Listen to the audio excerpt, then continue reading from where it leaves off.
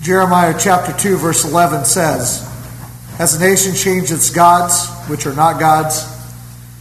But my people have changed their glory, for what does not profit? Be astonished, O heavens, at this, and be horribly afraid. Be very desolate, says the Lord. For my people have committed two evils. They have forsaken me, the fountain of living waters, and hewn themselves cisterns, broken cisterns that cannot hold water." And when you look at verse 11, you can't help but think of this country and its disrespect of God, and the fact that our society has clearly gone in a different direction than what God would want. And in verse 13, the two evils, giving up the true water, the living water which is provided from God, the living waters. And we know that Jesus is going to use that type of reference in the New Testament. And instead have hewn themselves cisterns, broken cisterns that can hold no water. So the vanity of the religion that they replaced it with, and that's the point that's going to continue to be pressed in the second chapter as we continue tonight. Before we begin, I'm going to ask Clay to lead us a word of prayer. A preview for Sunday, and I'm going to make an observation that relates to tonight. Sunday's lesson will be from 1 Thessalonians chapter 3, and you can see faith mentioned several times in that chapter. And so just one verse, 1 Thessalonians 3, verse 5. "For this reason," this is Paul speaking, "when I could no longer endure it, I sent to know your faith." And when you look in that chapter, and hopefully tonight we recognize not your faith, his faith, her faith, but what is my faith? As we turn back to Jeremiah, we see a group of people who were not thinking for themselves, that were influenced by other nations, as God said they would be, who had turned from the true and living God to serve false gods. And again, the comparisons that are made in this chapter are quite interesting. The fact that even foreign nations would not do what these so-called people of God are doing. Now, all of us like to think that we are the people of God. All of us like to think that we're doing what's right. But we have to take ownership of our faith. And we have to evaluate our faith according to God's word and his standard. Not by our standards, not by our judgments, but by what the Lord determines. And here are a group of people, even though the prophets were sent to them, who didn't learn from the fall of the northern kingdom of Israel, who did not learn or heed the prophets and their words when they were told what was going to happen, but continue to dig themselves in a hole and still think that somehow they are God's special people.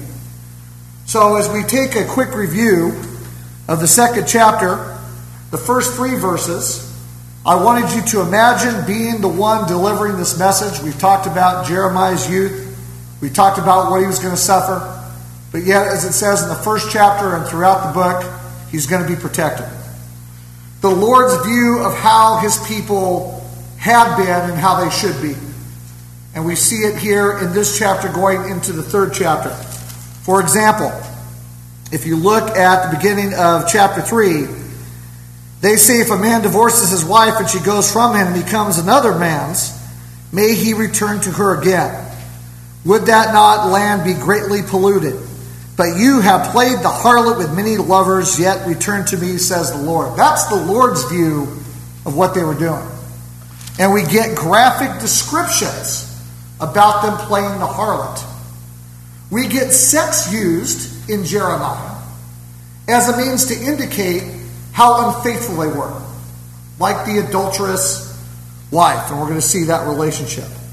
And we see in verses 1 through 3 again the consequence of disobeying God.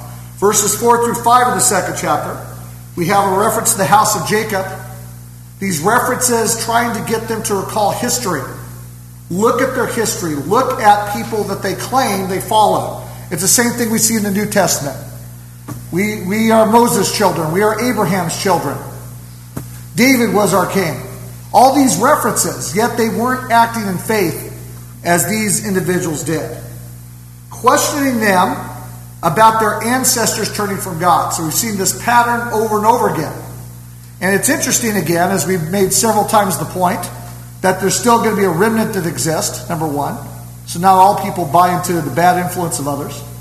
And secondly, the fact that even in captivity, there are going to be people who thrive and do what the Lord wants.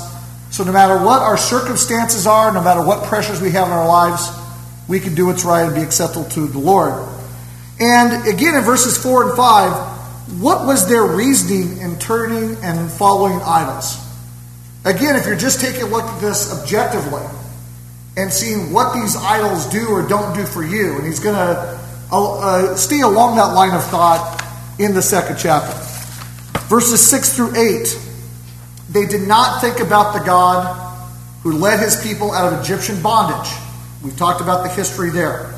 They did not think about the promised land that the Lord had led them to. They did not learn from God's history of punishing his people for violating his will. And somehow do we think in 2022 that we're immune if we don't obey his commandments? We are told what's expected of us. We're told what we're supposed to do. The priests, scribes, rulers, and prophets, these leaders, are going to be held responsible for their role in the desertion of the Lord's people. And these are people that are supposed to know better. These are people that are supposed to help people come closer to God and help them walk in a way that's pleasing their sight. Yet they have failed in their responsibility. And again, I was just thinking about leadership, and not to belabor the point too much. Today we found out the administrative changes that are going to take place next year. And one of the young men hired is 27 years old. He's one of my assistant coaches. Hasn't been teaching too long, and I almost chuckled. And he knows this. I told him this to his face. Here is someone, good guy, no practical experience at all. And I don't say that out of envy or anger. I'm talking about wisdom. And the leader should have known better. How can you lead if you haven't led? How can you lead if, by your own example, you're telling other people to do one thing and you do another, the hypocrites we see in the New Testament, and Jesus takes them to task several times, or you simply don't even obey what's said. So just something to think about in terms of leadership. And then the lesson in verses 6 through 8 of walking after things that do not profit. In our daily lives, what do we do? What do we walk after? And the things that we're invested in, do they lead to profit? Or do they lead to things that maybe aren't good for us? Do we evaluate how we use our time? Do we redeem the time and understand how precious those things are? And then in verses 9 through 13, where we left off last Wednesday, again, charges, punishment. Their sin was going to impact not only them, but future generations. Not that the sin carries on to the sons and grandsons. Remember that Jeremiah, when he starts prophesying, does so in the days of Josiah, who tried to do what's right, who tried to clean up a lot of the stuff, but yet, what happens when he dies? You get a king, you get a son who immediately turns. And we see that pattern over and over again. However, unfortunately, God's people, the righteous sometimes, feel the consequences of the sin of others. We live in a society where sin's all around us, and we might suffer consequences of that. But in God's sight, we can still be acceptable and still receive his blessings and still be assured of the promises that are offered to us no matter what happens. God points to specific examples to see that he is going to do what he says. Do we believe in the promises of God? Whether it is an inheritance like the promised land, or the fact that we're going to be punished if we behave in a certain way. Do we take that seriously? So for example, thinking about the Thessalonians, and how quickly after 3 Sabbaths of reasoning, there were people who responded to the gospel. And there were people who understood what it meant to be a disciple, and who understood what it meant to be part of that work there in Thessalonica. Do we understand what the Lord wants of us as a disciple and our work and what we're supposed to be doing? And then in that passage, 9 through 13, has a nation changed its gods? So he's comparing to the world who doesn't change their gods. And yet here are God's people with the true and living God, with all the information, evidence they need. I mean, if you're comparing from history, which God was victorious? It was clearly Jehovah over and over again. And yet they were choosing the worthless gods and following them. For what does not profit? And then again he says, be astonished and afraid. Are we astonished? Or are we afraid? It's hard to get people's attention sometimes. We're so caught up in all these things. Today again, teenagers with their phones and staring at the phone. And that's become an idol in some sense, I guess. Be very desolate. And as we ended, the two evils. They've forsaken God and his living waters and have tried to access their own water, and it is vain, it is vanity. Any comments you have for what we've studied so far before we go into the next section? Bob? There's 2 points that Brother Bob made that I want to highlight. One is he said the wake-up call. And again, my fear is for me and for my children and for my brethren, is that we get so used to the society around us that we just start accepting and become assimilated into it. And that's exactly what they were doing. They had become like foreign nations. Through marriage, through idol worship, they were getting rid of their culture and accepting another culture. And that's exactly what could happen to us. And we may not even recognize what's happening to us. So we might start becoming tolerant of things that should bother us. Or we would just become accepted of it. So I think that's the wake-up call. And then the other point, he used the word awareness. Again, being aware of our surroundings, of what our influences are. And again, it's amazing, just like in Isaiah. We have people who think that they're right with God. They think they're God's chosen people. And then, as we know in Jeremiah, even when Jeremiah accurately tells what's going to happen, then you have prophets come along and say, oh no, it's not going to last 70 years. And again, people buy into it. We can't just hear what we want to hear. We need to hear what we need to hear, which is an honest, open heart, willing to accept what the truth is. Clay, get your hand up. Well, and you certainly don't expect carnality to be brought in the church. Right. You don't expect the idols of man to be brought into the Lord's church. And we've all had experience with that type of thing. And so this should be a place, and this is something we talk about. Sunday morning, the first day of the week, the Lord's Day, we have an opportunity to come together, partake the Lord's Supper. We're commanded to gather together. And we have an opportunity to get out of the world. Tonight we have an opportunity to get out of the world. And all the philosophy and all the news and all the information is being pressed by the world. And we have an opportunity to separate ourselves from that and talk about God. And talk about his word and talk about what he wants from us.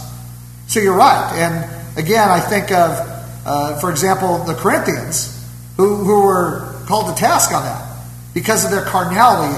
And they were doing things that even the Gentiles were not doing. And here in Jeremiah, God's people are doing things that not even these foreign nations were doing. At least they were loyal to their false gods. Whereas these people couldn't even be loyal. And when I say these people, that could include us as well. And that's the point, is we need to be able to see ourselves in that as well. Yes? Those were really good cross-references.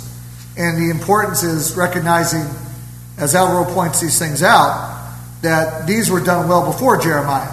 So again, the same message over and over and over again. And yet, people were not getting it. Not because the message wasn't clear, but because, as we see in this chapter, as we continue on, they wanted to follow their own way. And there's an important concept that we see in the second chapter, which goes to the point was made about the useless vessels, the cisterns, they're of no value, of no good. And that's a fact. Can we become like animals who follow our desires, who follow our emotions, and who don't follow any type of fact? Let us emphasize the fact we were created in God's image. We were given a brain. We were given the ability to think and to reason. And the Lord continually is trying to, through his prophets and his word, trying to reason with people.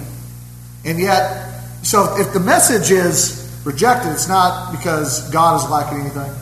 It's because people simply don't want to hear the message. Okay, let's look at verses 14 through 19. Verse 14. Is Israel a servant? Is he a homeborn slave? And of course, there is a contrast there between someone who's born a slave, which means they're going to be a slave their entire lives, versus someone, let's say, who's captured or sold into slavery. And we could go to the crossroads, but we won't. Why is he plundered? Verse 15, the young lions roared at him and growled. They made his land waste. His cities are burned without inhabitant. Also the people of Noph and Taphanes have broken the crown of your head. Have you not brought this on yourself, in that you have forsaken the Lord your God when he led you in the way? And now why take the road to Egypt to drink the waters of Sihor? Or why take the road to Assyria to drink the waters of the river? In some reference, Euphrates there. Your own wickedness will correct you, and your backslidings will rebuke you. Know therefore and see that it is an evil and bitter thing, that you have forsaken the Lord your God, and the fear of me is not in you, says the God of hosts. Let's make a few observations. The first is that the Lord put his people in a favorable position. So, who blew it? God or the people? People did. Secondly, have you not brought this on yourself? How many of you have ever done anything to harm yourself? I mean physically, left the cabinet door open, then run into it. Trying to take a shortcut and end up hurting myself because, again, instead of just taking the time to do it right, I tried to take a shortcut and then suffer the consequence of that. And the reminder that this was their choice, that it was their own choices that led them to this issue. You have forsaken the Lord your God. So there's a reality check. That's the way God views it. They may have not viewed it that way. You see that these questions using geography would make the point to that people. And so again, if you look in those verses there, you can see the specific references there. And we know, for example, that Egypt is going to be talked about. Memphis and Taphanes, and of course in this, those would be in Egypt. And you see the fact that there was going to be a reliance sometimes. They tried to make alliances with the Egyptians. They tried to make alliances with the Assyrians. If you remember back when Sennacherib, and before he came there, they tried to stop him and, hey, let's try to work this out. Let's try to be diplomatic. And why would the Lord's people continue to do that? And then, of course, the Nile, Shior, and the Euphrates was near Assyria. So when it says that they are turning to drink in verse 18, that are you going to Assyria or are you going to Egypt? In other words, why are you going to foreign nations for support? The foreign nations aren't going to give you the right answer. And so that's why it's used in that way there. Okay, your own wickedness will correct you. So the Lord can use the consequences we deal with as a way to hopefully, if we're rational looking at it, to correct us. Again, how many of you have been corrected because you did something that was foolish or stupid? I'm not even talking about sin. I'm just talking about something you did which you thought was a good idea, and just by life experience, because of the consequence, you said, oh, this is not a good idea, right? I should have done something different. And again, we all have stories and things we could think of. Also, your backslidings will rebuke you. And this is a term that isn't used much in the church anymore. If you look like in the 50s and 60s, the backsliding was used a lot. And you could imagine, you're climbing up a mountain, right? And you make progress. And so what's the picture there as you're climbing up the mountain? If you backslide, what's that mean? You're making progress, then what happens? And you think about, sometimes you make progress, and then you backslide further than you made the progress, right? We've all experienced that. Evil and bitter thing that you have forsaken the Lord your God. So even if they know it or don't know it or not, they're going to know it. They're going to know that it was the wrong choice. And the fear of me is not in you. Or a reminder that Yes, we have a God of mercy and grace and love. But we also have a Lord that's going to hold us accountable. He's going to judge us. And by the way, we know that the power to judge was also given to his son Christ, right? And we know that we're going to appear before the judgment seat. So do we have a balanced approach to this? Do we think of the positive rewards, but also about the negative consequences if we don't do what we're supposed to? So for example, and this is a familiar passage to everyone, but I'm talking about us tonight as disciples and Christians applying this. When you take a look at Hebrews 10, verse 23, let us hold fast the confession of our hope without wavering, for he who promised is faithful. And let us consider one another in order to stir up love and good works, not forsaking the assembly of ourselves together as a matter of some, but exhorting one another, and so much more as you see the day approaching.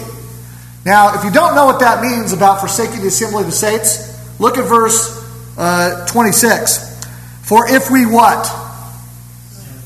Sin willfully. There's some commentary on what was just said. So I've heard Christians argue, well, it's not important that I assemble, And we're not talking about people who are shut in and people who are trying their best. We're talking about what here? You deliberately make the choice, right? For if we sin willfully after we have received the knowledge of truth, there no longer remains a sacrifice for sins, but a certain fearful expectation of judgment and fiery indignation which will devour the adversaries. Now, we don't like lessons like that, typically, right? We don't want to have to be confronted with the fact that our actions may not be acceptable before God. And again, so I just want you to think, and I brought this point up before, about people today who preach the gospel and preach God's word and are ridiculed by people sometimes because they're standing for the truth and they're saying the truth. Oh, but we want lessons about love. We want lessons about things that are positive. Well, isn't it loving that Christ died for us and that God is trying to save us? Isn't that loving? Isn't it loving to tell someone the truth that's going to save them? Isn't that better than telling them a lie? Isn't that better than telling them that they're okay when they're not okay? So again, we have to view these things from the Lord's perspective and not from our own. Any comments on verses 14 through 19? Yes? Yeah. So a fair question tonight to ask ourselves. Are we a vessel for honor or a vessel for dishonor? And again, going back to the Thessalonians, they had served what before? Before they turned to the true and living God, what did they serve previously? Idols. They were dishonored vessels, but now they're made themselves. They went from dishonor to honor because they're following the true and living God, which goes to the point that was made there. Any other comments, these verses 14 through 19? Okay, verse 20. For of old I have broken your yoke and burst your bonds. And you said, I will not transgress, when on every high hill and under every green tree you lay down playing the harlot. Is that a pretty striking picture? So what's being said there? So what had the Lord done for his people? He had broken what? The yoke and their bonds, which means he did what? He freed them. He freed them out of being enslaved. And what did they say when that happened? I will not what? Transgress. I won't transgress. But what were their actions indicating? Well, again, when on every high hill, so what's the significance of a high hill? Well, we know that that's where a lot of idol worship took place. A high hill is somewhere where it's obvious it could be seen, right? That's another part of it. And under every green tree, so in other words, is this occurring just in one location or a small section? What's the picture being drawn here? It's prevalent. It's everywhere, right? We're seeing this everywhere. You lay down playing the harlot. Laying down playing the prostitute. And so again, we can proclaim we're one thing, but it's completely irrelevant if our actions and lives don't indicate what we're proclaiming. It's important what we do. It's important what we think. Not just important to say the right thing. Not just important to play a role. I mean, we don't want to come in among brethren and we're going to play a role, and then we go out in the world and we act just like the world. That's a game. That's exactly what they're doing. And we have to make sure that we're not doing that. Verse 21. Yet I have planted you a what? Noble or choice vine, a seed of highest quality. So again, is the Lord responsible for what they become? No. How then have you turned before me into the degenerate plant of an alien vine? So again, questions being asked to try to get the people to think about it and to reason through this. Verse 22. For though you wash yourself with lye and use much soap, you ever try to clean something up that was hard to clean? Right? You scrub and you try different things. Your iniquity is marked before me, says the Lord God. And again, we contrast that with what was said in Isaiah about their garments. And we know, of course, that picture is used with Christ. The ability to fully cleanse and wash us of that sin. So one is that God had bailed out his people before, right? He'd given them opportunities. Second, they said, I will not transgress. Those pledges don't mean anything. We could pledge anything. For example, we rejoice when people respond to the gospel. We should. But is that it? We respond to the gospel. We repent of our sins. We recognize that Christ is the Savior, and then we're baptized. Is that the end of it? The next portion is very critical, isn't it? It's critical that we grow. And again, you're probably thinking of this as an example. Go ahead and turn real quick, because we know what it says here. Hebrews chapter 5. Hebrews 5, verse 12. For though by this time you ought to be teachers, you need someone to teach you again the first principles of the oracles of God. And you have come to need milk and not solid food. For everyone who partakes only of milk is unskilled in the word of righteousness, for he is a babe. But solid food belongs to those who are of full age, that is, those who by reason of use have their senses exercised to discern both good and evil. In other words, what's expected? That we what? We mature. We progress. And then we go into the next chapter of Hebrews, chapter 6, verse 1. Therefore, leaving the discussion of the elementary principles of Christ, let us go on to perfection, not laying again the foundation of repentance from dead works and of faith toward God, of the doctrine of baptisms, of laying on of hands, the resurrection of the dead, and of eternal judgment. And this we will do if God permits. For it is impossible for those who were once enlightened, who have tasted the heavenly gift, and have become partakers of the Holy Spirit, and have tasted the good word of God, and the powers of the age to come, if they fall away, to renew them again to repentance, since they crucify again for themselves the Son of God, and put him to an open shame. So the consequences of not progressing. The consequences, again, of not growing. The consequences of thinking that you're okay when you're not. And so again, we have to be aware of the expectation for us to grow. Instead, they played the harlot. God planted the highest quality. It should have been successful if they would have taken advantage of it. Instead, they turned into what? A degenerate plant. There's the word degenerate, right? We don't use that word a lot. It's offensive. Or we don't use the word alien. If we use the word alien, everyone thinks of outer space and things like that, right? But again, when you go into Romans, we see about the Gentiles being grafted in, the vine. We know that Jesus is called the true vine in the New Testament. And no amount of washing cleanse them of their iniquity. And so again, have you ever tried to clean something and it just won't come clean no matter how hard you scrub, no matter what you use?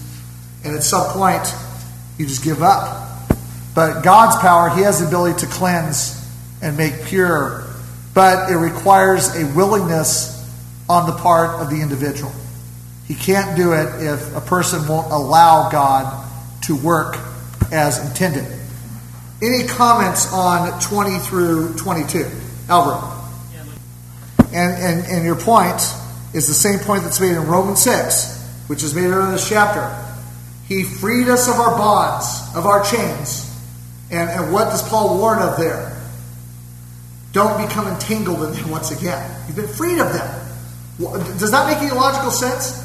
If any of you got out of a prison cell, or you broke away from chains, would you go right back to there and say, lock me up again? No, because again, you wouldn't want to suffer through that.